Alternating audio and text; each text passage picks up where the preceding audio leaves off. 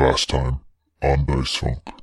I have a character called Veltari, who is a tiefling bard. Chaotic evil alignment, which is always fun. But you know that Count Danto is in hiding and currently trying to engineer a takeover of another town so that he can kind of bring himself back into power. He is like subverting and corrupting other organizations to bring this about, including the Order of the Merciful Sword, which was the order that Roland Hawklight used to belong to. Miss Alice! Miss Alice! These grounds are off limits. Any attempt to trespass again will be met with lethal force. I can see about talking to Bumbleshoot. I'll send him over as soon as I find him. I mean, there are a number of ways to communicate with ghosts, but if Tarsus is full of them, and the theft was committed there, there's almost certainly a ghost who witnessed it. Well, I think I'm going to ask Sylvia to help us with the ghost issue, because while I do have Ganny missions, I want to do them on my terms. Have you killed Bumbleshoot? I have no intention of keeping him any longer than he deserves, but he deserves to be here forever. Bumbleshoot's already gone. I'm now stuck in the city where it always rains. I look forward to speaking to you again. I actually have something I want to discuss with you, but perhaps reflect on the company you choose to keep, Brother Hawklight? Roland, that mirror was heckin' magical.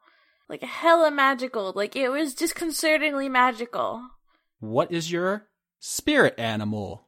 I like the sound of the manticore.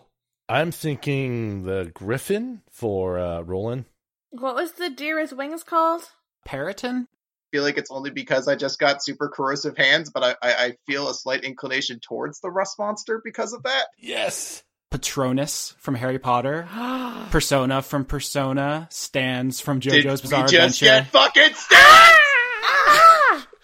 Agree to owe me a favor and I'll tell you what happened. Okay, I'll owe you a favor. Oh my god. Do you know someone in town who has a giant dog and a giant cat? Whoever that is, their giant dog can teleport. The dog took the sheath, or at least had the sheath. It teleported inside, teleported back out, now it's got a sheath. Oh yeah, I know Starbuck. He's a dire blink dog. Roland makes a terrible pun. What do you do to him? Cast Wind Wall, which basically is the same thing I used against the skeletons. I'm just gonna try to blast him back with it. Zoe Legrand gains a level.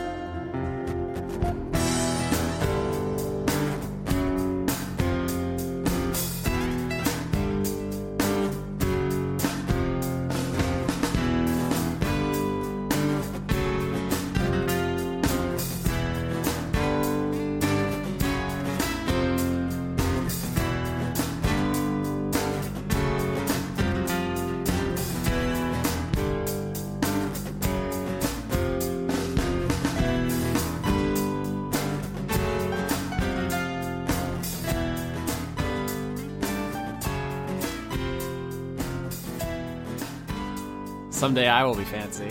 Someday. One day I will understand what those words that you said meant. So do you guys want to play Dungeons and Dragons this week, or? I guess. If we must. Don't we just want to do Injustice 2 instead? Why even you ask? Or go back to sleep. I feel like we all get very different things from this show. Like, some of us are in it to win, some of us are in it to tell a cool story, and some of us are just here to flirt with imaginary girls. Who is that directed at? I think you know damn well.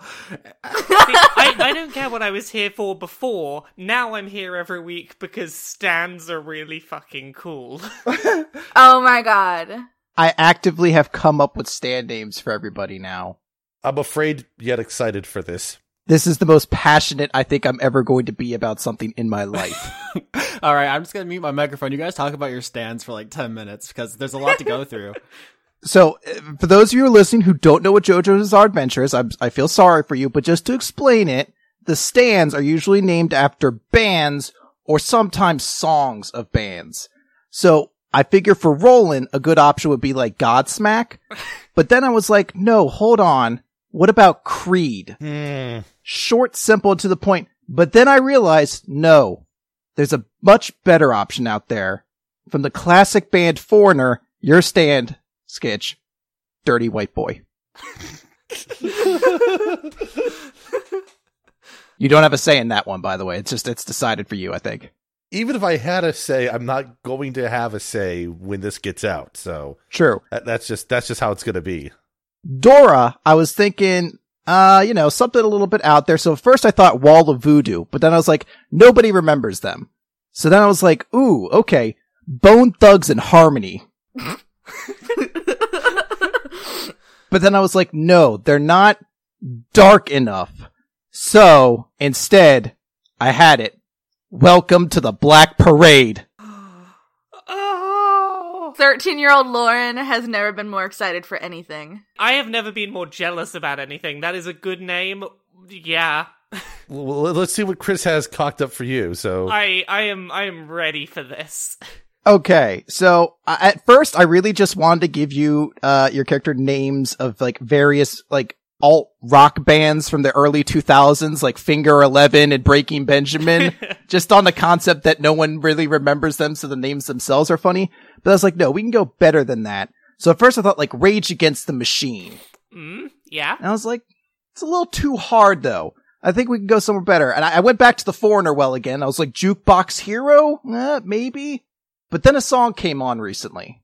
And I was like, this song's name is perfect for a stand. And this is not derogatory. This is just that awesome of a name. I feel your character stand, Cold Hard Bitch. I am Oh my god. very okay with that. That is an awesome stand name. Cold Hard Bitch the Manticore, yes, please. I swear on my life, I thought you were going to say Hoobastank. I almost gave you Chumbawamba. I think I'm happy that we settled where we did. That's all my contribution for this episode. But what is your stand's name? Fatboy Slim. I mentioned it last week. I called Fatboy Slim. If it's not that, it's going to be Susu Studio. Oh my god. It's pretty good there. I have to give my vote of approval for Susu Studio. Sketch, if you're trying to make me ashamed of having something else that's like adding Phil Collins on top of being a Super Saiyan with a stand, this thing is like a Golden Girls reference away from being just pure fan fiction for me at this point. This is not shaming. I know you're Phil Collins, okay? Your affiliation with that, so I'm just enabling it from my standpoint. Affiliation. I appreciate that. I'll see myself out now. All right, so do you guys want to actually discuss the like mechanical implications of your spirit animals? I was hesitant to call them that because there are live practiced religions that have that as an element, but we also have angels in here, so yeah. I guess we're just going to offend everybody. So yeah, like as we alluded to, there's like fictional precursors to these things, including ones where they do kind of represent you more personality-wise, and I think that lined up like eerily well, because I just pulled some cool monsters out as examples, and you guys all picked one, and they all actually really fit with your personalities. So I guess A, explain how you think it best represents you, like B, what does it do, and like C, any other cool facts, because I know you guys were all brainstorming them over the week. Okay, so the stand that I picked, or creature, was the Rust Monster. It kind of fit Zoe in the notion that Rust Monsters sort of, not unconsciously, but regardless of whether or not you're intending to do it, anytime you touch them with something metal, it just corrodes it until destruction, essentially. So there's sort of a double-edged sword to it, but it is also a neutral creature. It's not an evil one. It's not doing this out of malice to like hunt down all the swords of heroes in the world or something like that. It's just what it does is it defends and can't control it. So I kind of fit with Zoe and her uncontrolled wild magic. So the ability I took is that it can not just corrode things by touching them, but it also has antenna that it can use to kind of corrode them from a small distance away. But also innately, because they sort of feed on metal, Rust Monsters can smell metal and basically track it from 30 feet away. Yeah, nice. That sounds like a nice applicable thing to have for your character. Hurrah! You want to go next, Laura? I'll go next because no one else is going, so I'll go next. For Veltari, having a Manticore felt applicable because Manticores are basically they're very spiny, very standoffish, quite aggressive creatures. The parts that I've sort of taken from the Manticore to bring into gameplay and, role-playing stuff is mainly the spikes. The spikes are the big thing that I liked about the Manticore. we're going with an ability from the Manticore that's basically going to stand in for Hellish Rebuke, which is a ability that I have as a tiefling, but that takes a spell slot to use, which now I can just do it all the time without a spell slot. And it's like, hey, you try and attack me, you're gonna have to do a saving throw where you may get damaged by spikes. I can also just have spikes come up on me now, because I quite like the idea of, like, Voltari is a slightly standoffish character being able to just be like, nope, no touching me right now, there are spikes in the way.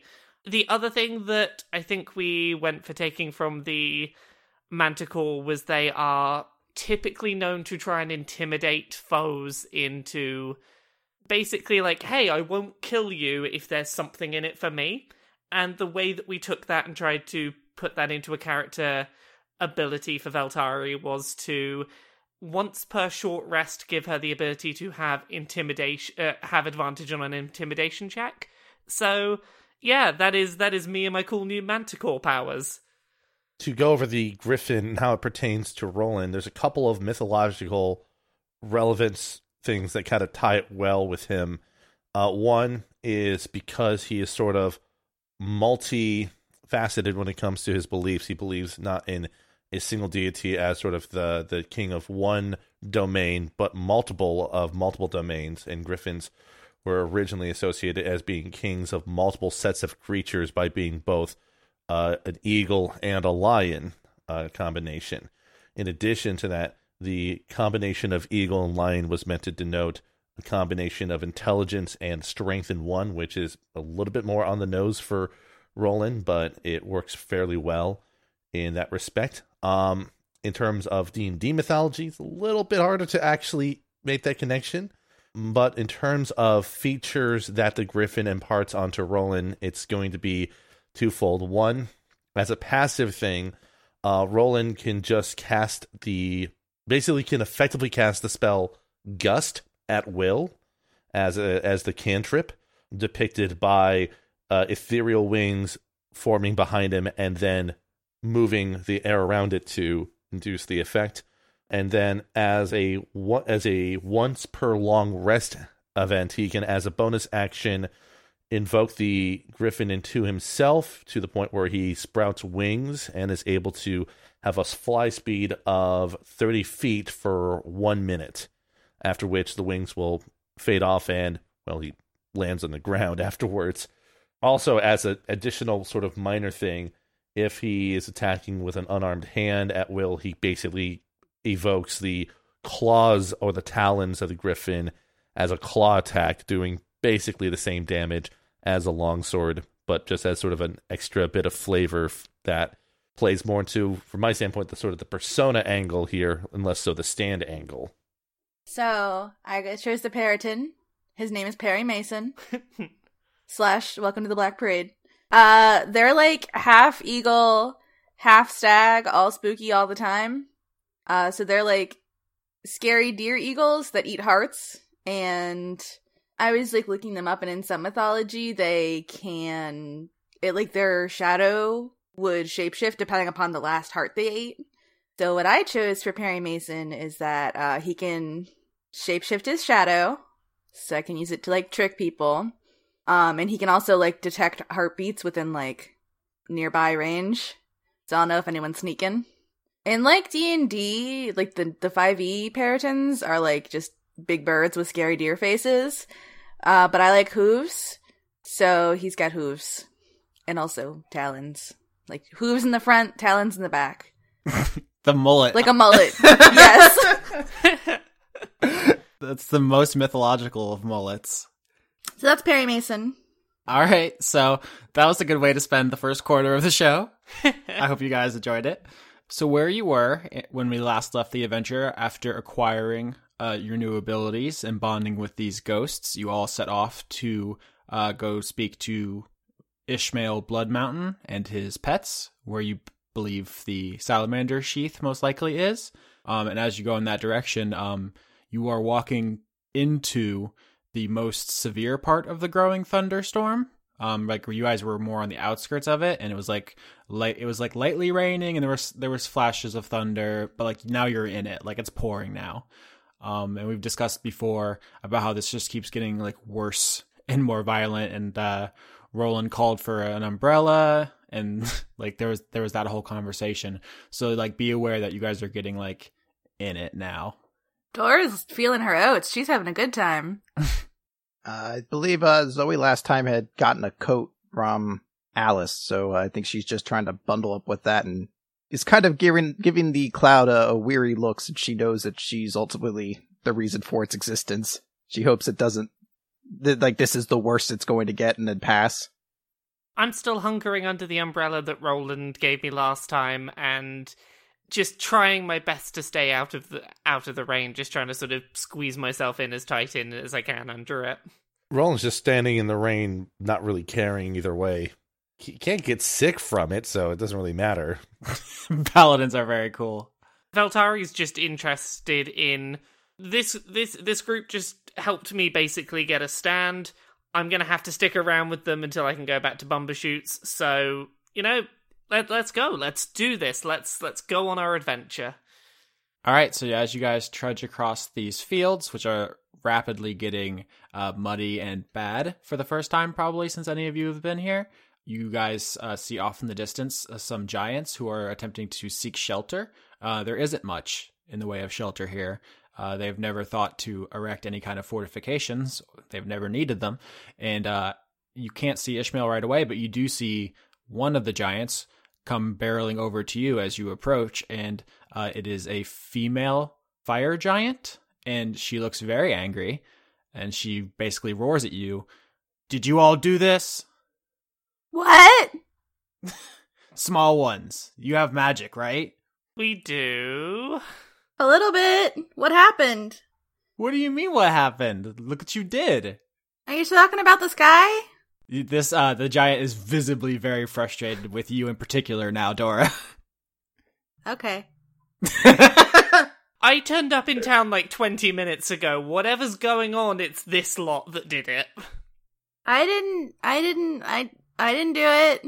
We didn't, skies do wet sometimes. Bye. Is Dora literally just gonna run away? No, she's gonna hide behind Roland. Okay. Fix the sky, insects, or I'll smash you. If we knew of a way to fix the sky, we would have done so already. Don't look at me. That one there seemingly can't control her magic. I think she's the... No. Am I right that... Shush. Am I right that you're the one to blame here? Am I right about this? I think Zoe's kind of just like head towards the ground, like again, like kind of like scolded child kind of look, and just kind of sheepishly look up and just be like, "Sorry." Roland just has his arms crossed and just sort of looking up the giant without really breaking. No, I just have this mental image of Theodora hides behind Roland, Zoe hides behind Roland, Trinity hides behind Roland. He's like a telephone pole in a Looney Tunes cartoon. For some reason, everything could just hide behind it, no matter how large it is. Yeah. Winifred floats over, he hides behind Roland. So if you guys narc on Zoe, the fire giant like leans down and like tries to scoop her up. Roland tries to place himself between the fire giant and Zoe and tries to stand his ground, saying, if there was a way we could fix this, we would have done so already. Unfortunately, we don't have any answers about that for right now. How far would you say we are away from the other giants? I mean, you could see some of them in like the background of this scene, but none that you know. Okay, they're not close. No. Okay. Yeah, I was gonna say I could message Ishmael, but if he's not like right there. Yeah, you don't know where he is right now. I guess persuasion rolling to try to tell this fire giant that you can't be of any use. All right, let's try this. 10 on my persuasion roll. That's as average as possible. She says, maybe you just can't reach it because you're so small. I can lift you up. Would that help?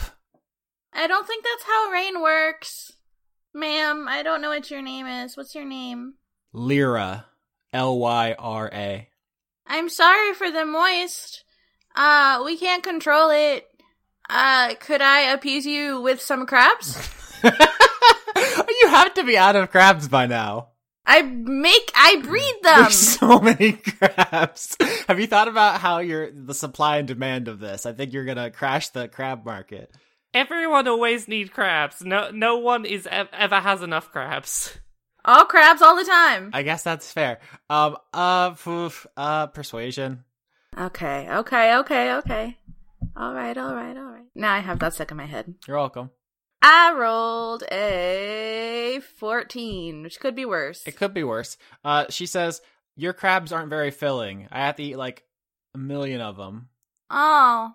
They're good, but it's like Chinese food, which is a thing that I know exists. So Zoe's gonna walk up and is actually gonna start speaking to her in giant. Nice. And basically just say, Lyra, I'm really sorry that this is happening. Is the rain hurting you, or is there anything I could do to help beyond stopping it? Because I don't know how to. It's not hurting. It just sucks. It's terrible. We came here to get away from all of the bad stuff about the outside. And now there's ghosts in the sky and it's raining. It's just bad. Everything's muddy. It's like hard to stand up. Is there anything I could do to help you out right now? If you can't fix the sky, then you can go figure out how to fix the sky. I'll do everything I can. At this point, I want to try casting Hypnotic Pattern. Oh, goodness gracious. All right. So, Hypnotic Pattern, I create a big swirling cube of colourful lights that's like 30 foot big, just floating around in front of this giant, and I believe the giant has to do a wisdom saving throw to avoid getting charmed.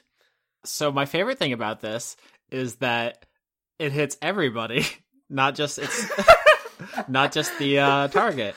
Wait. Is the effect charm? Yes. Then nobody that's my ally has to worry about this anyway.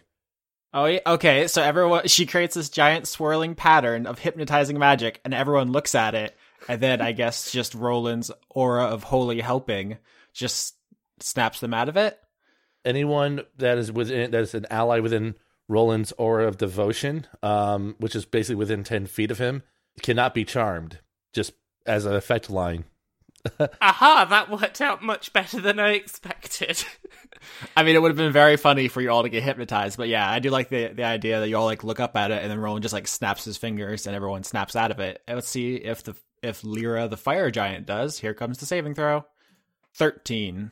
That is not enough. Nope. All right, so I guess Jesus, she gets like cartoon swirly eyes and she's charmed. Okay, on we go, team. On we go. Oh, so you just leave her there? Yeah, I just want to walk past. Charm's been done. I'm gonna be like, hey, do you know where Ishmael is? I think she probably just turns and points over a hill. Okay, thanks, bye. She just like waves. Yeah, cheers, thanks a lot. Okay, I'm sure that won't come back to bite anyone later. No, well, we've got an entire minute that she's going to be hypnotized for, so... Everybody book it! As long as we move fast, we're good. I feel like we had started to dissolve things and when we just escalated them so hard. I just have no patience for this. You might have been getting there, but it's like, nope, we've got a minute. I made a decision. On we go, team. All right, so you guys run through the muddy fields in between the fleeing giants who are trying to figure out what they're going to do about the fact that they're slip sliding around like this is an ice rink because it's just a muddy field. Mm-hmm. And you're weaving in between them trying to get away before Lyra comes back to her senses. This is a very good mental image I have. And as you guys crest the hill where she pointed that Ishmael is supposed to be near, you guys actually see that the other side of this hill has been hollowed out a little bit. Like, it looks like Ishmael might have just dug into the side with his hands to kind of hollow out an area where he and Pip and Starbuck could kind of escape from the rain, kind of like where the hobbits hang out from under the overhang when the Nazgul go by. I was waiting to see if I had to take away your nerd card, though, if you couldn't remember the Nazgul's name. Oh, man, that would have been disastrous for someone who does a D&D podcast. Everyone knows about them, Nazgul. I'm taking it away, Austin. Now get back to your manticores and... fire giants. Yeah, let me spin this web of high fantasy. Anyway, what are dwarves? So you guys see in this hollow, it looks like Ishmael Blood Mountain, the stone giant, is sleeping. He's just kind of had a hard day's dig, and he's just kind of chilling in this hollow, and curled up like little croissants, or giant croissants really, are the giant cat and giant dog, who are all like nestled together in this little cuddle pile inside the hill. Ishmael! Hey! Thunder claps very loudly. Can you send a message to somebody who's sleeping? That is a phenomenal question. I want to wake him up with magic. Okay, so you can send a message to wake up Ishmael Blood Mountain, but you have to mind shout. It's going to startle him. Okay. You're okay with that? Ishmael, don't be startled. I gotta wake you up. He cut right through the Gordian knot there, Lauren. He awakens with a little start and like kicks a bunch of dirt around and stuff, but he doesn't, damage any of you. The storm is howling overhead as you guys behold a waking giant. Good morning. I'm sorry to startle you. Hey dudes. Hey. Did I bring crabs? You can't possibly hold any more crabs. That's true. How can I hold all these crabs? What's up, guys? You've got a giant dog, right? Yeah, the giant dog sniffs you. Yeah, your dog took a big old magical sheath, and we kind of need that back. So, where'd your dog put the sheath? Yeah, your pupper did some crime. I don't know what you guys are talking about, man. Hey, I astral projected through a manticore and I saw your dog do it, so where's the sheath? The dog might likely buried it somewhere before it came back to Ishmael, which means it's somewhere out there in the mud. Oh, heck. Is there a place where he commonly goes to bury anything? Like 5 steps from the... And he's like trying to like give you like giants directions, which is absolutely useless to people of your size. And you definitely didn't see him with this in his mouth at any point? No, dude. He does what he wants. He's a very good doggo. Could I use detect magic vision to, like, would I see the sheath? With, like, would it be all glowy and shit? Right now, or just in general? In general. Like, if it was buried, would I still see it? It depends on the depth. Detect magic works through, I think, a couple feet of stuff. Okay. You might just want to slap those goggles on and just sort of go along with it and see. I was about to say, let's go along the path and I'll just magic vision it. Now, is it assumed that we, since we've bonded with our stands, that we are cognitively aware that they've granted us powers? So the way it works is basically you guys are soul buddies.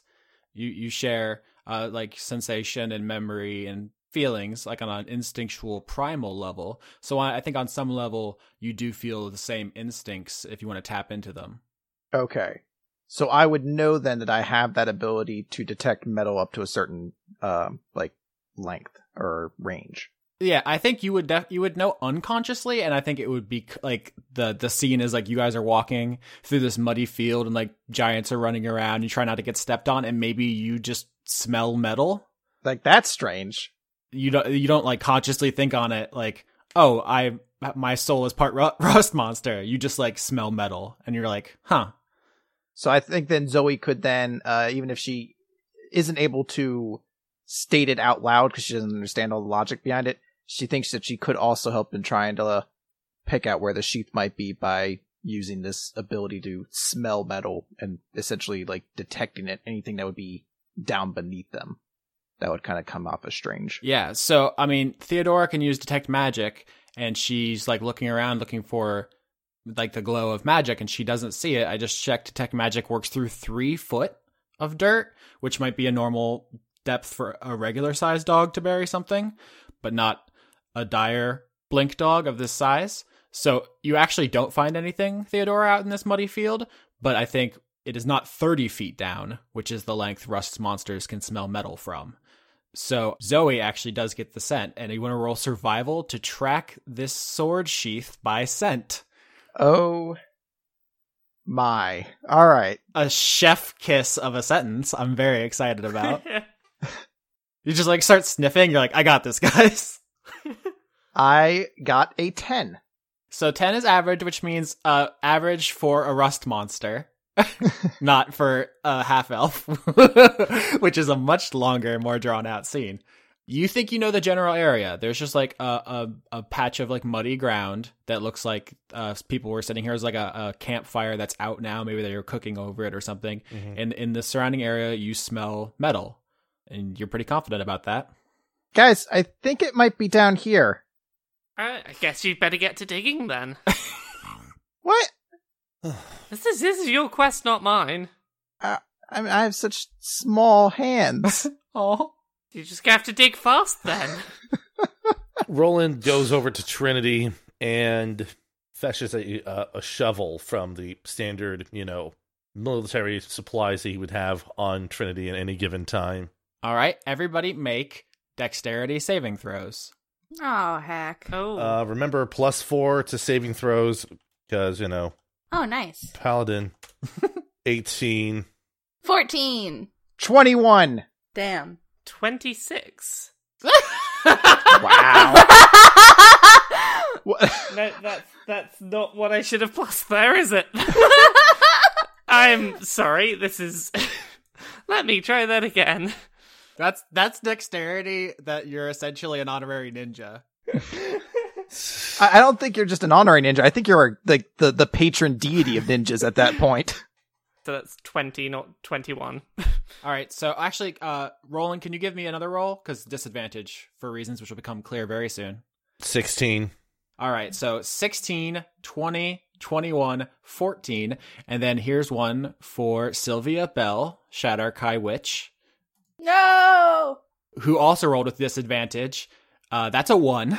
Oh, no.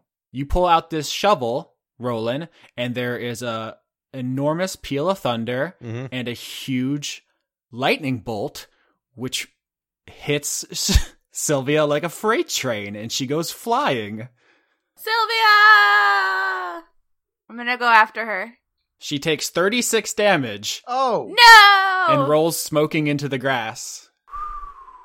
She is, I'll remind everybody, covered in metal piercings, and the reason Roland also rolled with disadvantage is because he's wearing big, heavy metal armor, and he's carrying now a shovel.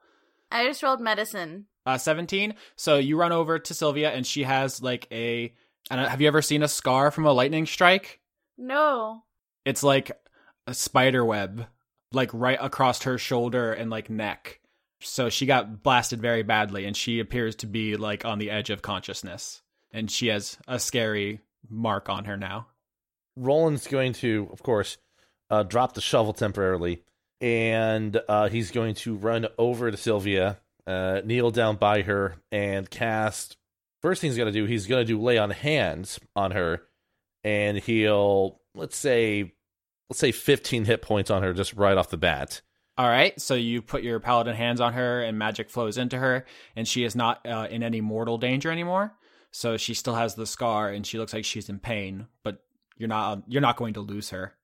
Does she appear like she's under like a condition like she's deafened or otherwise kind of impaired like that because of the lightning strike?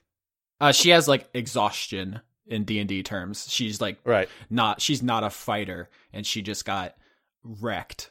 Oh yeah. So basically, this is basically more of a matter of like, okay, do I need to use lesser restoration on her to aid in her situation right now? If not, from a mechanic standpoint, and I mean, Theodore rolled a 17, so I don't mind giving you this. Yeah. She is not in any further danger, so you don't need to take any action now. She's like crying, and her like face is like red and puffy, and she has a really crazy looking scar. Mm-hmm. But she's also like laying on the ground in a mud puddle and being like, "Ow!" So she can like talk and communicate and stuff, which is a good sign. Is she at any further risk of getting zapped again? That's a amazing thought, because overhead there's more thunder and more lightning, and the storm just keeps getting worse. But as low to the ground as she can possibly be is where she's at, so probably not. Which would mean the most conducive to lightning person is probably the one you need to worry about. Oh, which is gonna be Roland, isn't it? Mm-hmm. Question for you. Mm-hmm. This is me thinking of a concept that I don't know if Zoe would be smart enough to realize if it will or will not work. My idea is to avoid the necessity of picking up this shovel of death, essentially. To try to excavate this earth, could I fire like magic missiles into it to essentially like blow holes down into the earth? Oh my god. So, I think logically, if we're both working on the same image of magic missile, it would not be it'd be like you shooting a machine gun at the ground. Like, sure, you'll tear it up, but it's not an effective digging method. Can I have my ghost manticore dig for me? I would like that very much. Okay. I was going to alternatively use the phantom claw talon thing to act as sort of a makeshift larger version of my hand to pick up and toss mud aside. You guys can summon your spirit animals at will, and they can do like mundane and physical tasks without any kind of penalty or anything. So if you just want to like summon them up, and you can describe that if you want to give more detail to your guy, and then they can start digging for you. Yeah, if you stand by. I'm gonna get my manticore to start digging, just generally digging in roughly the right location, and once that's going on, I turn to Roland and just go, "Hey, so metal, get it off." Are you sure you can't phrase that in any way which is easier to take out of context? Roland, this lightning is not to be messed with. Take off your clothes, Roland. Take them off. You know I actually wear clothes under this armor, right? I can just take the outer metal parts off and not the rest of the clothes. Take them off. Less talky, more naked. I take off the outer armor that he has on, which is on top of his clothes, but doesn't take his clothes off. Yeah, I mean, I know. I just wanted to hear you say it. The Veltaria looks slightly disappointed, but is glad that you took off your metal. Wait, she's slightly disappointed that he still has clothes on under the metal? Yeah, she's looking forward to seeing some some abs. Some elfie dad bod. She wanted some dilf. This is a phenomenal good show. Once Roland has the armor off, and he's just basically in his clothes underneath, he's going to grab the shovel and just start digging to try to end the process, because, well, the shovel's not up in the air, it's in the ground. So that seems like a really bad idea. That's still a metal shovel. Roland's just going to say, "I've had worse than a little lightning." Damn, son. Okay, your funeral be it, Roland. What are Theodora and Zoe doing? I was just watching the naked exchange. Zoe is probably going to summon Fatboy Slim so that it can start digging. And then I imagine she's probably, even though she has such small, tiny hands, she's going to be just digging into the ground with her hands as well, just so she can help in some way. Okay, so 3 party members are digging, 1 is watching. Theodora, can you make me a perception check? 17. That's pretty good. All right, so the storm is still fast and furious up there, and as the thunder booms and the lightning strikes all around you, you're keeping an eye on it, probably. Because right now it's kind of dark, right? Because this cloud is over the whole field. And so you can't see very far, but in one of the lightning strikes, it lights up the surrounding area, and you see, shambling towards you, a familiar figure. Guys, we got zombies! Zombie. You got 1. Zombie. We have a single one zombie. But it's one zombie moving directly towards you, and it's hard to see because of the dark cloud cover, but with every lightning strike, it is illuminated briefly, and it's like, 10 feet closer. And it's kind of spooky in that way, that you lose sight of it, and then it's closer, and then you see it. I'm gonna go up to the zombie guys, because I feel like they're just gonna keep coming until I don't know. If somebody wants to follow me to, like, help me not get murdered, that'd be cool. Sure. Thank you, Zoe. Yeah, these hands aren't good for digging. Small people gotta stick together. Small life. Hashtag. All right, so Team Tall stays behind to dig. Team Short goes to meet the zombie. Yeah. What'd that zombie do? What that zombie do? Well, what do you two do? Because it's going to just keep getting closer to Theodora unless stopped. And then if you allow that to happen, then I'll tell you what happens next.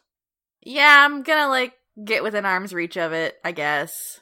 I'm going to basically not cast, but I'm going to be, like, doing the prep work, I guess you would say, to cast a spell if I see it's, like, about to, like, lunge or something like that, but... And I've got my little needle daggers out in hand, just in case.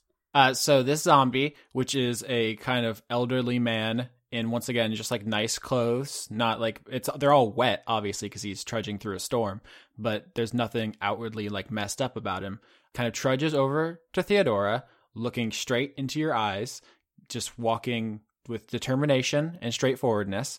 And when he reaches Theodora, he puts both of his hands on your shoulders, and he's taller than you, so he's looking down at you. And just staring into your eyes, and then it opens its mouth and says, Okay. yeah?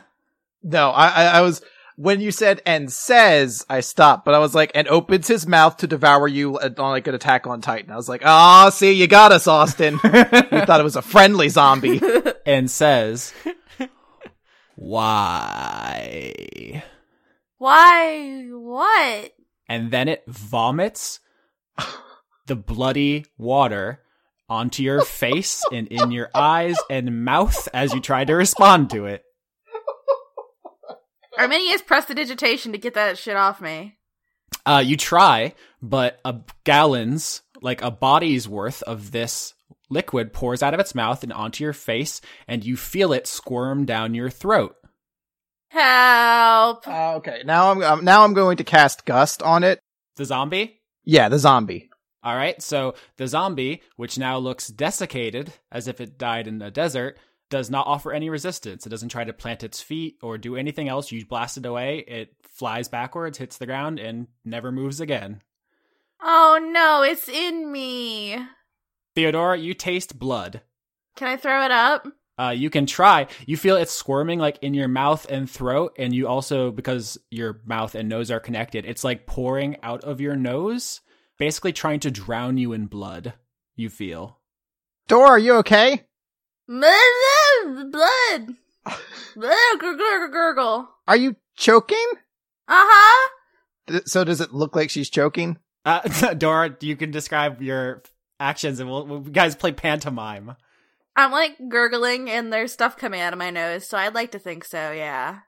Question, Austin, has the Heimlich maneuver been invented yet? You can invent it now. This is lore. This is world building. A sudden idea has come to Zoe. I'm gonna give you danger hugs. I don't know what staying alive is, but I know if I keep up chest compressions to its beat, you should be okay. Mm-hmm. I'm gonna try to essentially give her like a high, like kind of try to, help her clear the airway. Is that oh god, is that a strength check or a medicine? Medicine. Oh, phew. Okay. 13. So you start squishing her abdomen, trying to squeeze out this wriggling water thing out of her body, like a tube of toothpaste. And some of it is forced out of her mouth and nose, but then it kind of just like wraps back around the top of her head. It's kind of like now she's wearing a space helmet bubble of bloody water, which just encompasses her whole head. Are Team Tall at all aware of what's going on? So once again, it's kind of dark over here because of the cloud cover, but every time there's a lightning flash, there's a chance that you guys could see this grim pantomime. So I guess perception checks to see if it catches your eye, because you're aware of it, so it's not like there's no chance. But 10, I'll say it's like a 12 DC. 12 DC, huh? Watch me roll an 11. Nope, I rolled a 14. That's what I'm doing. So 26. Yeah, okay, we didn't really hit this. Veltari is the most perceptive creature to ever live. Yeah, I have a +10 on perception. She is preposterously perceptive. Oh my gosh. Yeah, you guys both notice this. Dora is like waving her arms wildly, and Zoe's like punching her in the stomach. Okay, so I'm aware of what's going on. I want to leave my Manticore continuing to dig, and I'm gonna run over to Team Small. Okay, so this is actually a good teachable moment, because as you try to run away, you find that you can't focus on it digging at the same time once you get like a couple arms lengths away, and you have to choose between continuing to dig and staying with it or dragging it along with you. There's a limit. I'm gonna drag it along with me. I'm not gonna continue digging. I'm going to go help with this situation. All right, so as you start running, the ghost like gets dragged away and then sucked back up into your body. Okay. I'm gonna try casting Compulsion. Within 30 feet, for 1 minute, I can force creatures to that can hear me to make a wisdom saving throw. I guess my question is, can this goo hear me? So you don't know that before you cast it? Yeah, so I'm gonna cast it and hope that the goo can hear me, because it has to be able to hear me when I do this. All right, so this is going to be, it doesn't have any notable wisdom one way or another, so 15. That is not enough. Oh no. Veltari just came in there and started kicking asses and taking names. So, can it hear me? I guess is the question, to see whether this does anything. So what I do is I tell the goo, go in that direction, get over there, goo, and if affected, the goo should use as much movement as possible to go in the direction I've told it.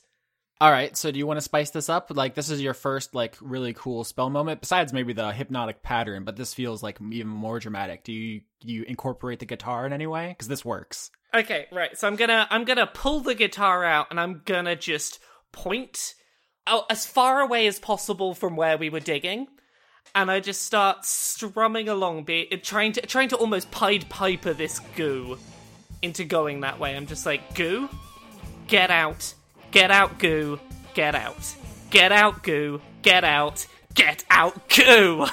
The power of rock compels you, goo. The power of rock does compel you. Hopefully you can hear my amazing rock styles as I just angrily strum and demand you get out.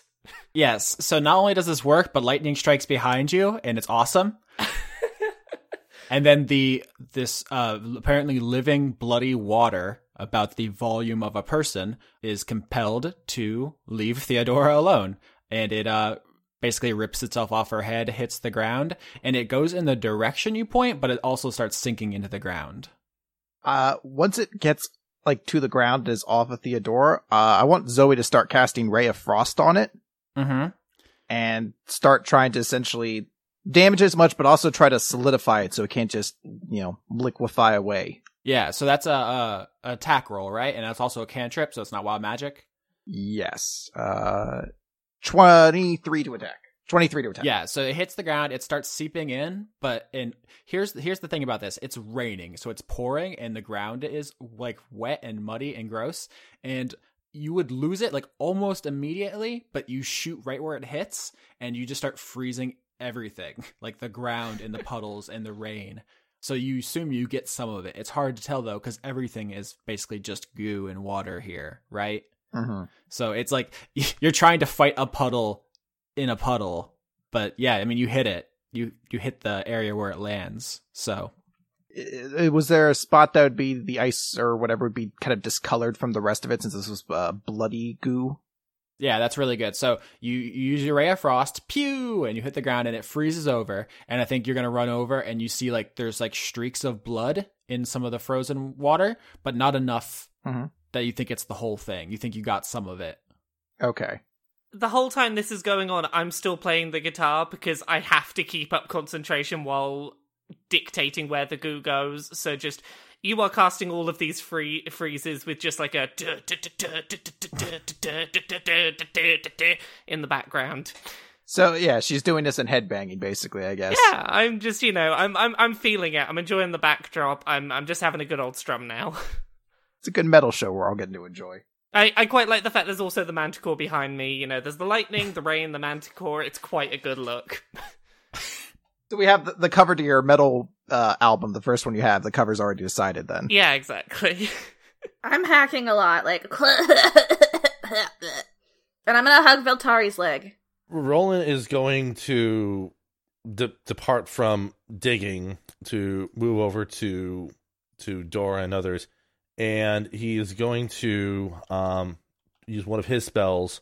He's going to first cast Detect Poison and Disease, which allows him to sort of just sense the presence and location of any poisons, poisonous creatures, or diseases within 30 feet of himself.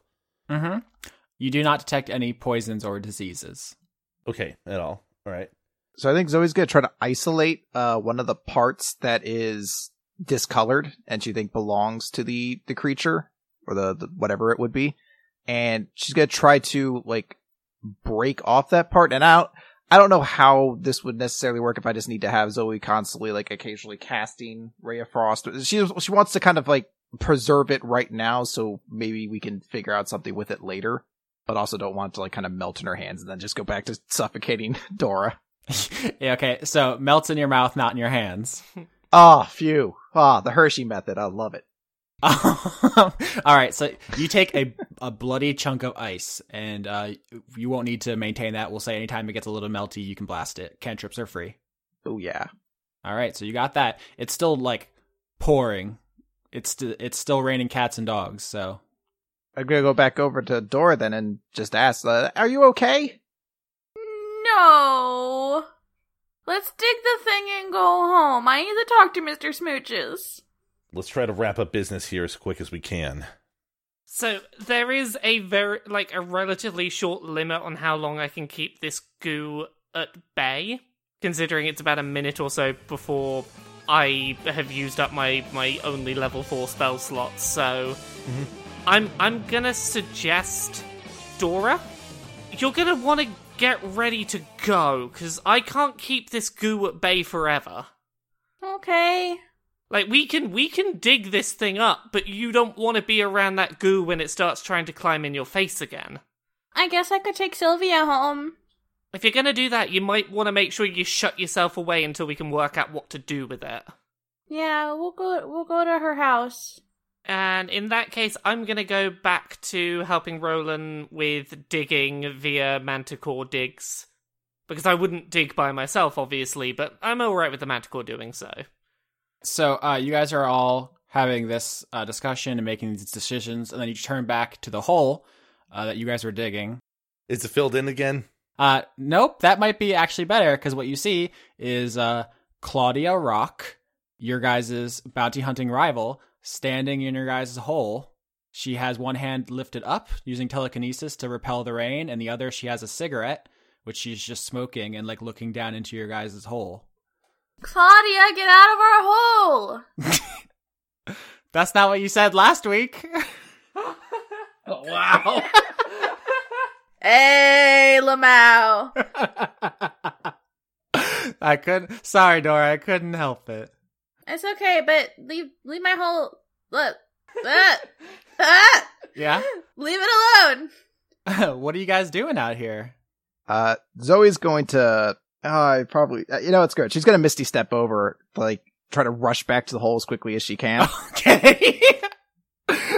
Seems a bit unnecessary, but it's very Zoe. Well, look, all right. The last time we met this person, she tried to essentially take our score. So Zoe's worried she's doing the same thing again. Like, they waited till we kind of did the hard legwork last time. Mm-hmm. And now she's worried they're going to do it again. Yeah, she's definitely trying that. So you don't need to make any roll for Misty Step, but I guess Wild Magic, here we go. 7. Again? 7. Okay, so that was the gain a level one, which you did. I don't know if we talked about it this episode, but you absorbed that magic back in and it refilled all your spell slots and gave you more, and you got a ability score improvement. Mm-hmm. So I replaced the 7, which is kind of like the jackpot, with another good one, which I guess you get now. Sweet! Which is you gain a proficiency. Ooh. So you suddenly get really good at something. What is it? All right. You just like jump 20 feet across the field and you're like, damn, trigonometry is cool. Let me get back to you on that. There's a couple ideas I'm going to brew on. So you pop right into Claudia Rock's personal space bubble. You're out of the rain, actually, because she's using telekinesis to repel it so she doesn't put out her cigarette.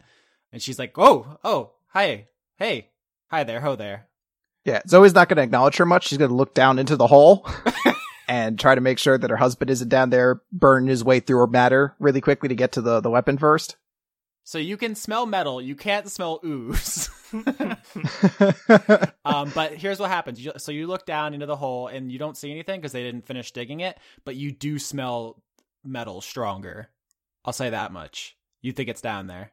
Okay. I don't know the history with this new person who's turned up, but I'm just gonna like very casually stroll over and just be like, hey, nice to meet you. Do you mind backing off our hole, please? God, I can't get enough of this hole talk, first of all. It's fine. Look, there are times and places for you to be rooting around in my hole, but now is not the time. Do you mind backing off my hole for a second? Dora, I like this one. You finally found a good friend. Yeah, get out of our hole. She says, what are you doing out here? I've been following you all day. What? Wait, what? What is the score? What are you up to? It was a special request. We're recovering a missing item. Why have you been following me? Dora, we've talked about this. It's nothing that would be, good for you. I would tell you. Okay.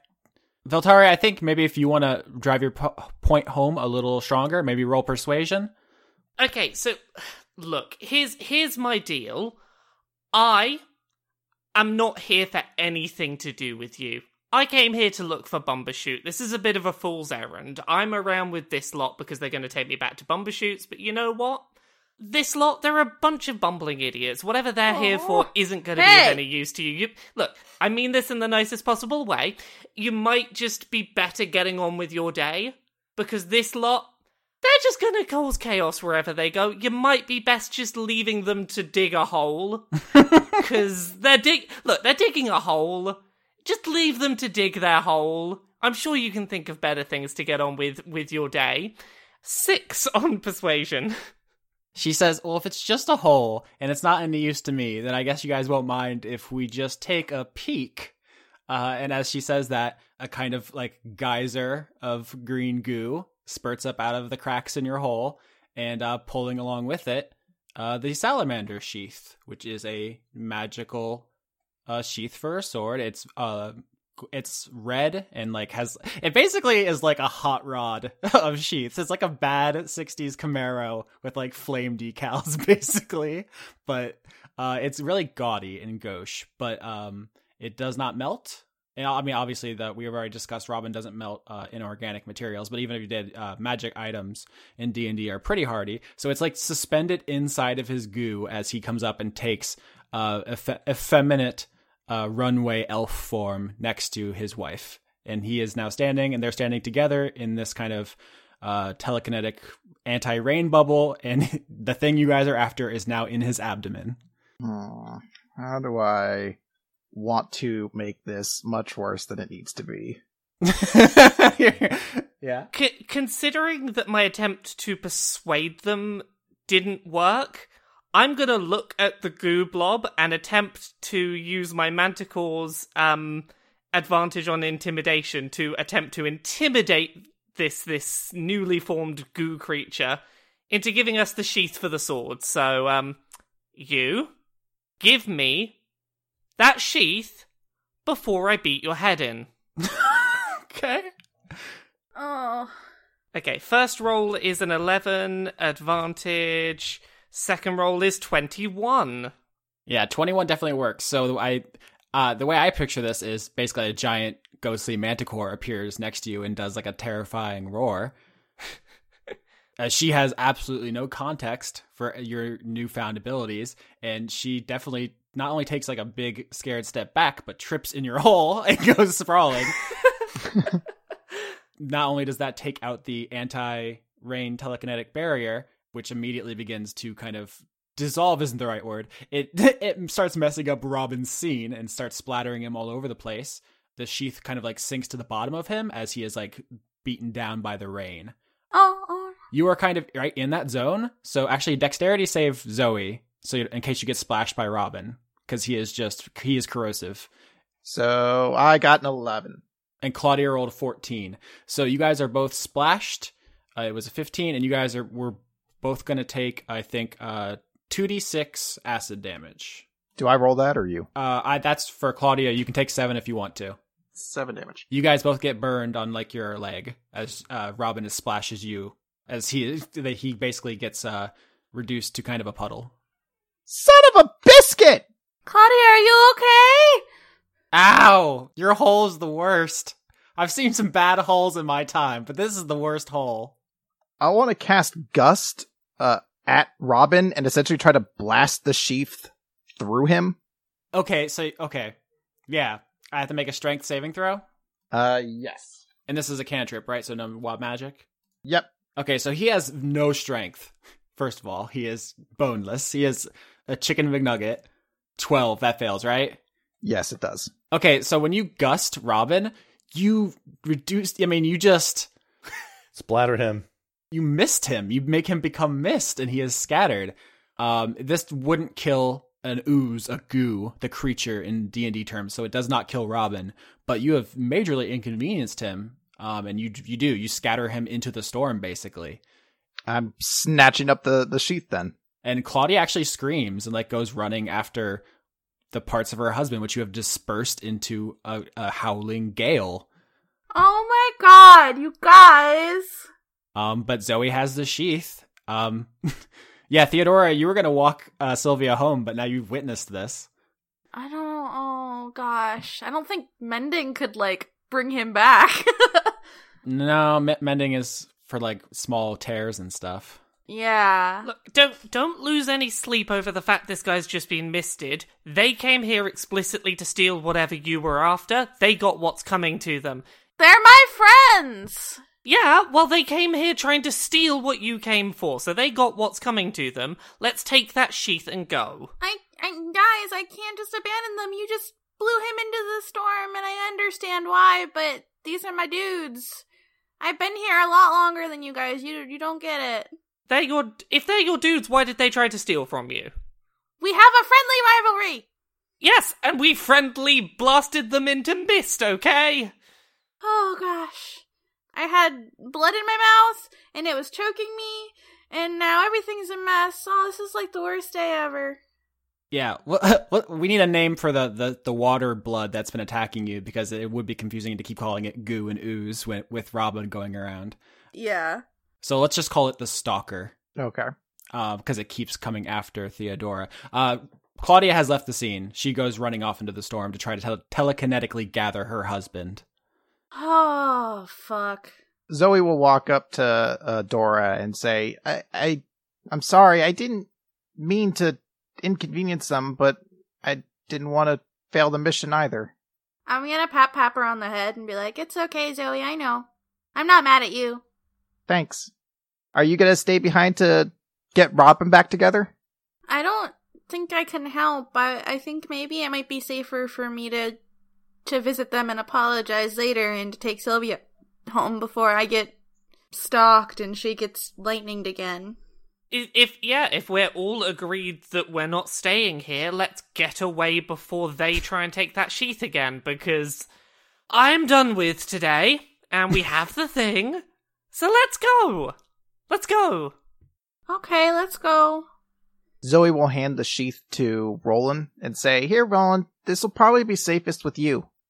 Thank you, and while I appreciate you trying to step in and help, you might want to make a note about Gust doing that to Oozes for the future reference. Yeah, it's also worth noting, because I'm absolutely sure it would get mentioned if I didn't say this now, but the reason the sheath didn't melt in Zoe's hand is, once again, because it's magic, and magic weapons take specific means to be destroyed in Dungeons & Dragons. Mm-hmm. Roland is going to take the sheath, going to stow it away accordingly on its person, while also kind of taking his armor, and he probably wouldn't want to risk Trinity's well-being despite it being a summoned horse, so he's going to get enough rope so he can just basically tie up the armor and just drag it behind him on the ground Oh, nice. as he walks alongside Trinity with the others, so they can go back to Tarsus to make the delivery. So, you guys are going to take the sheath back to Tarsus, and Theodora, you're going to drop Sylvia off at her house? Yeah. Okay, so this is like the end of this mission, basically. So why don't you all tell me how you kind of wind down and like spend, like, this is your ending montage, basically. We'll start with Theodora because that seems like the most clear kind of scene. But like, how do you picture this? How does your workday end? I'm gonna take Sylvia home, and I'm gonna be like, Sylvia, are you okay? I mean, this is a really cool scar, but it did hurt like the dickens. So, win some, lose some? That's fair. Is there anything I could do to help? Do you have any chocolate? I have crabs. Are you under the impression that those are similar? They're both food. Okay, I guess you got me there. Do you want to pet Perry Mason? I very much do. Yes. Okay, I want to summon Perry Mason so she can pet him. Oh, I'm trying to think of a name for the cockatrice now. Do you want to pet Richard? Yeah, I really want to pet Richard. If you would like a sweet stand name, I'm thinking Stone Temple Pilot. Fuck, that's so good. Mine was a dick joke, but yours was smart. I got that dick joke way after you made it. I was like, why is that so funny? Is it just because it's a people name? Somebody send me to bed. So, I guess are you just gonna spend the night at Sylvia's? Yeah, I am now. Sleepover? Sleepover. I'm gonna use sending, cause we're gonna take a nap so I can get my spells back. I'm gonna use sending to send sending to home, be like, hey, I'm sleeping over at Sylvia's. I'll be back tomorrow. Who do you send it to? I'm gonna send it to Roland. All right, so that's what happens with Theodora. So the rest of the team, you guys arrive at Tarsus, all soaking wet. Carrie's there attending bar. You see Noe. She's sitting at one of the tables, like reading a book or something. And I assume at least Roland's going to go upstairs to return the sheath. But if you guys want to add anything to the scene, feel free. I think like as we're going through, Zoe will probably take Valteri around and kind of like point out people to her just to like fill her in on who they are. Like, that's Noe. That's my clone. I think she like came from my jealousy or something like that, but she's me, but without any of my downsides. And that's Carrie. She's a sweet bartender who doesn't card anybody. Okay, this is okay. This place is more interesting than I gave it credit for. I'll give you that. And is there anything to do in town, or am I just stuck here entertaining myself for eternity? As I've kind of found it, things sometimes kind of just happen to you, more or less, while you're here. It's a weird town, and it's getting weirder every day. Okay. I as long as there's a bar, I guess I can live with waiting for things to happen to me, I suppose. Oh yeah, and Carrie's super awesome. I'm just gonna go over to the bar and just ask Carrie, like, hi, what's the strongest drink you have? Hey girl, you looking for work here? She's like pulling out a bottle like right away. She doesn't even like wait for you to order, really. Work? Maybe. I play music. If that's of interest, I can play music. That's a thing I can do. Is that of interest? I will play music for booze. I'm just gonna lay that out there. I'll play music for booze. Does it kill or seduce? I can't think of what the boss would use regular music for, but when I play music, it can definitely be used to seduce. If you know what I mean, hun. I sort of just stick my tongue out and wink at her. she like laughs and she finishes pouring you the drink, and you see the bottle says Pit Fiend on it. Oh, that this is gonna be fun. Uh-huh. And she says, yeah, I mean, we might be able to use you. You got the look. You haven't seen anything yet, and at this point I summon up my Ghost Manticore and summon spikes upon myself. Okay, so you guys are just immediately flexing. This is not going to be a secret. That's one tact. No, I'm not going to make it a secret. I'm just going to flex my Manticore spike visuals. Just Less to be like, hey, look, I have magic powers, and more to be like, see, I can be, I got the look. That's very good. Zoe, do you do anything with Noe here while you're here? Zoe would like to walk up to Noe. Let's right now get rid of this confusing nomenclature, because you walk over to the character we've been calling Noe, and she actually tells you that she has picked a new name. Oh? Yeah, and as per your instructions before, if Zoe had the chance to do it over again and to take on a new identity and a new personality and so forth, she'd want something fancier. So you are now acquainted with your jealousy shard clone doppelganger, Claire Elise, with a hyphen. So it's Stella Rosa Magnificent with a hyphen, Claire Elise with a hyphen, and Zoe Yes. are the three Legrand sisters now. That's a pretty sweet name, I'm not gonna lie. Yeah, I picked it myself. Reading a good book? She looks down at it and she's like, not sure if she should be like embarrassed or what, but it looks like it's like a beginner's guide to dark magic, but not like a legitimate one, not like one like an evil wizard would get to do necromancy. It's like something a goth would buy in middle school. Is she decked out with the "Hey, I cast dark magic now" starter kit? Yeah, she has black nail polish and a choker. But it's an affectation, right? She's not like your evil clone, right? She is your jealous, disgruntled teenager who doesn't want to have to listen to you, basically, is the vibe she's giving off. And she says, have you thought about my offer? I've been considering it. It's been a little bit of a crazy day though. And her tail's gonna kind of like unconsciously swing back and forth a little bit. Oh my god. While you're out there getting a tail, I learned all kinds of new spells. You're gonna have to really up your game if you want to keep up. Oh yeah? Well, while I was out there getting a tail, I also got stronger, and I got this sweet-ass rust monster friend. I'm gonna summon Fatboy Slim. Okay. Now this has gone from like a friendly one-upsmanship to an intense jealousy tantrum. And she says, oh yeah? Well, and she summons one giant fireball in one hand and just like a shit ton of like lightning in the other. And like she's very dangerously close to catching this building on fire. Oh, I really want to escalate this more. Oh yeah? Well, 10 minutes ago, I just learned I'm great at playing the drums. I decided my proficiency now is in drums. I'm going to come over with my drink now and be, you're great at playing the drums, you say? Apparently! Like Roland is upstairs talking to Paige, like, I sure hope they're not causing trouble downstairs.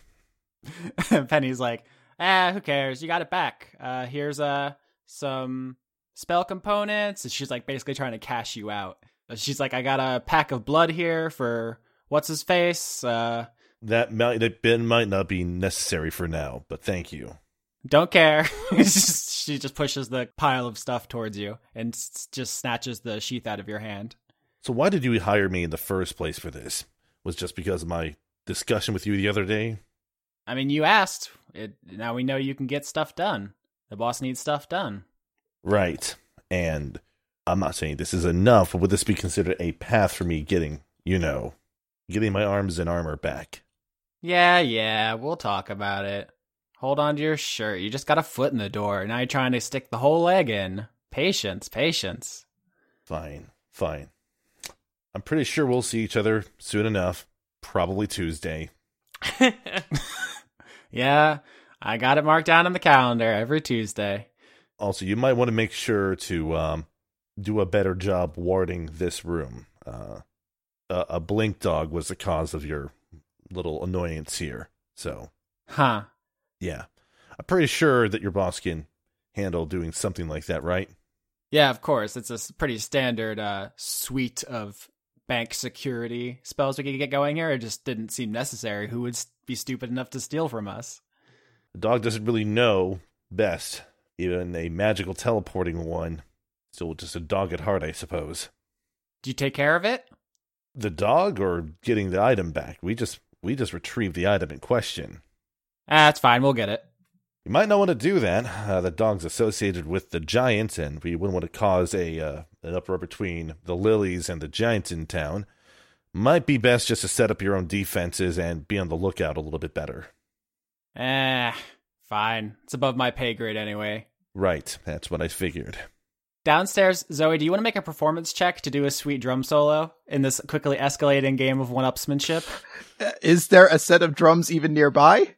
I have on my character sheet that I have a drum in my tools. Yes! Okay, is it like a tiny bongo? I suppose it's a bongo with maybe a couple of other smaller bongos around it that you can do a sweet solo on. just do a sweet Phil Collins drum fill. That's all we need here, okay? Oh, all right. So it would be my performance check, then plus an additional proficiency since I have proficiency in drums now. You could tell Chris is a min-maxer because he took drums.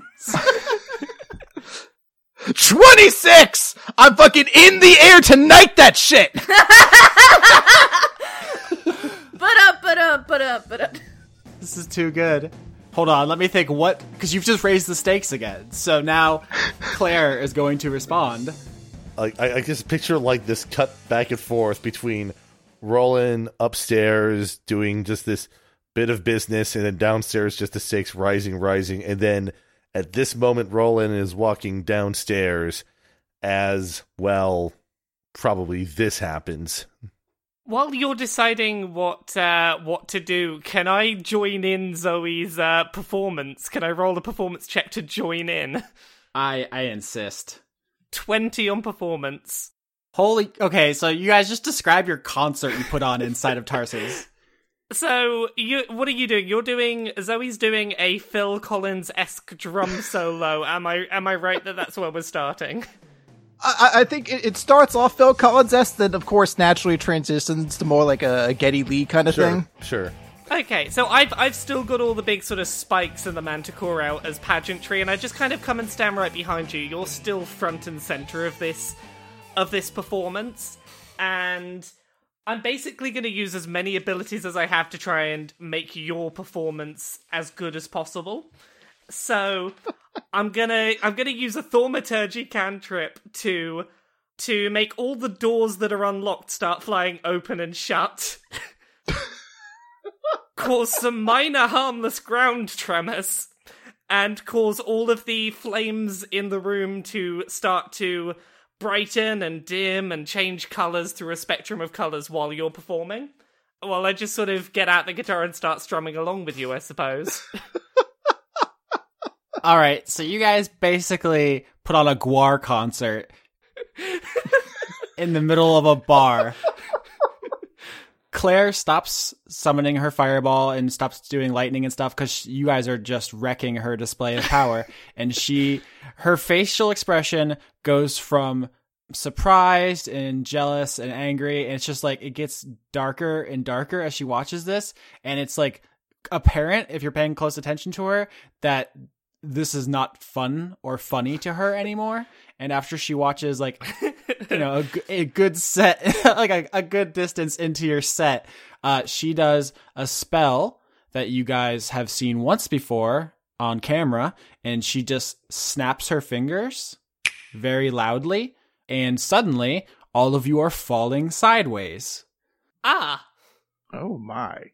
Tables, chairs, bottles, glasses, all of your candles, everything in this room that was just going wild like the China in Beauty and the Beast because of your guys' party, just goes smashing into the wall.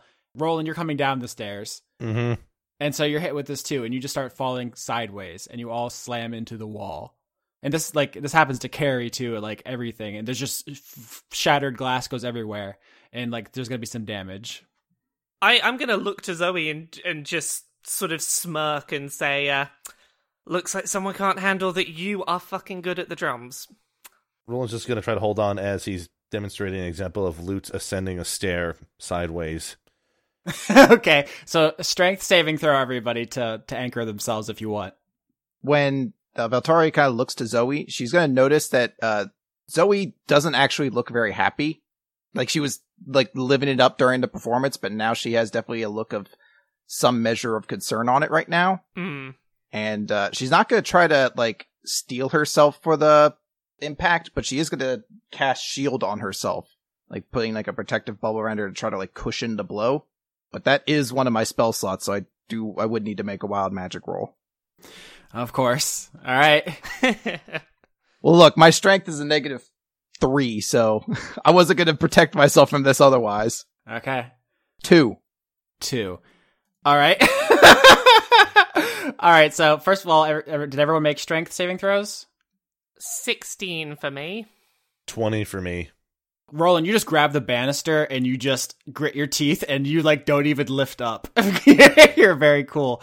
Veltari, you grab onto like a support beam and actually Carrie goes flying by you if you want to grab onto her. Yeah, I'm gonna try and grab onto her.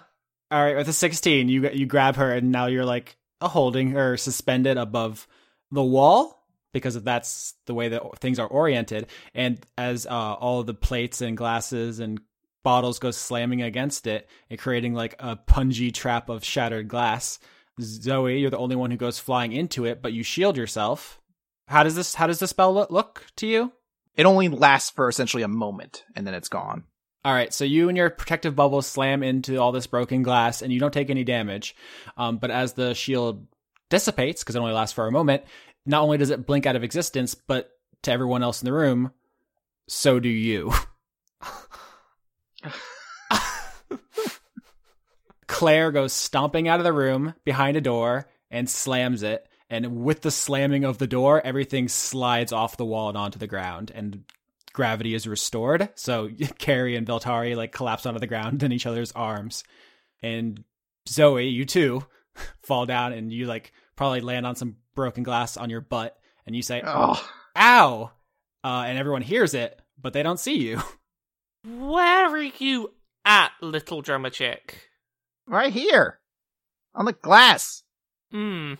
You look where the voice is coming from and you see like a drop of blood where she like landed on some glass, but you don't see her. So, I hate to tell you this. You're invisible.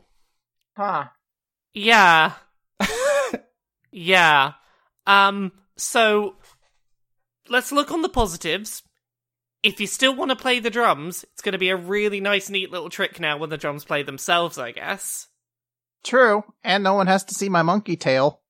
Hey, tails are great. Don't be dissing tails. So the last thing that happens in this episode, as you guys sit amidst this kind of ruined bar, one of you invisible, one of you, I think maybe finishing your drink. Did my drink survive the room reorienting itself? You grabbed the beam with one hand, and then you grabbed Carrie with the other, so I guess you let it go, but I think you like go and get it out of out of the smashed rubble. You just find it. You're like, this stuff's too good to waste. You all are standing there, and you hear a voice, and it seems to come, it just like booms inside of this building. You can't even tell where it's coming from, and you just hear what Roland and Zoe know is the voice of Lady Nim, who says, "What the fuck was that?" That was the best rock show your venue has ever seen. Theodora, you just take a little sleep? Yeah, we're having a cuddly sleepover. Oh, did you get Jim Jams? Yes. All right, roll for Jim Jams. What'd I roll for that? Whatever you want. I'm just gonna roll a d20. Oh, I got a crit! Oh, you're the best Jim Jams. Crit on your pajama roll. Yes! Of course she crits at her pajama roll. Like, what else would she crit on? I'm a fashionista.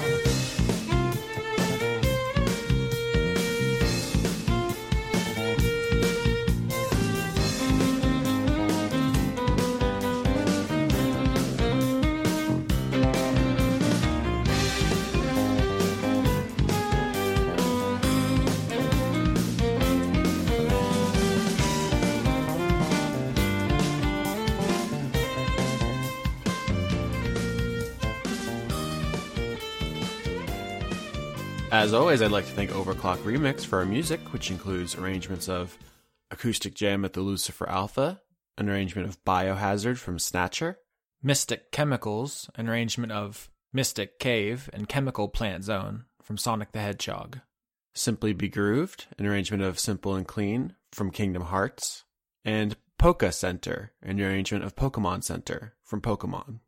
Executive producers for the month of May 2017 are Kirsten Haslinger, Extellaris, Joseph Timbrello, Jade, The Cult of Gorfanax, Irving Royale, Andrew Grothin, Paul Mullen, Finch DeYoung, Arjun de Koning, Luke Powers, Michael Goodell, Brent, Tarka, Melissa Nielsen, Shyness, Dennis Pancake Detlefsen, Riptor Stormwolf, Miko from Finland, Dennis Bangston, Josh Mosier, Indigo Van Dane, James Bevan, Allison Ansell, Sydney Marsing, Justa Jester, John Potts, Kevin Dobbins, Savard Akrasimova, Carl, Brady Warner, Kitty Foe, James Neely, Eugene T., Marissa Donaldson, Melanie Joe, Lana Seawolf, Toby Gleason Stack, Ruby Offer, Matthew Weber, Sarah Hanley, Melissa Booker, Cameron Abbas, Dylan,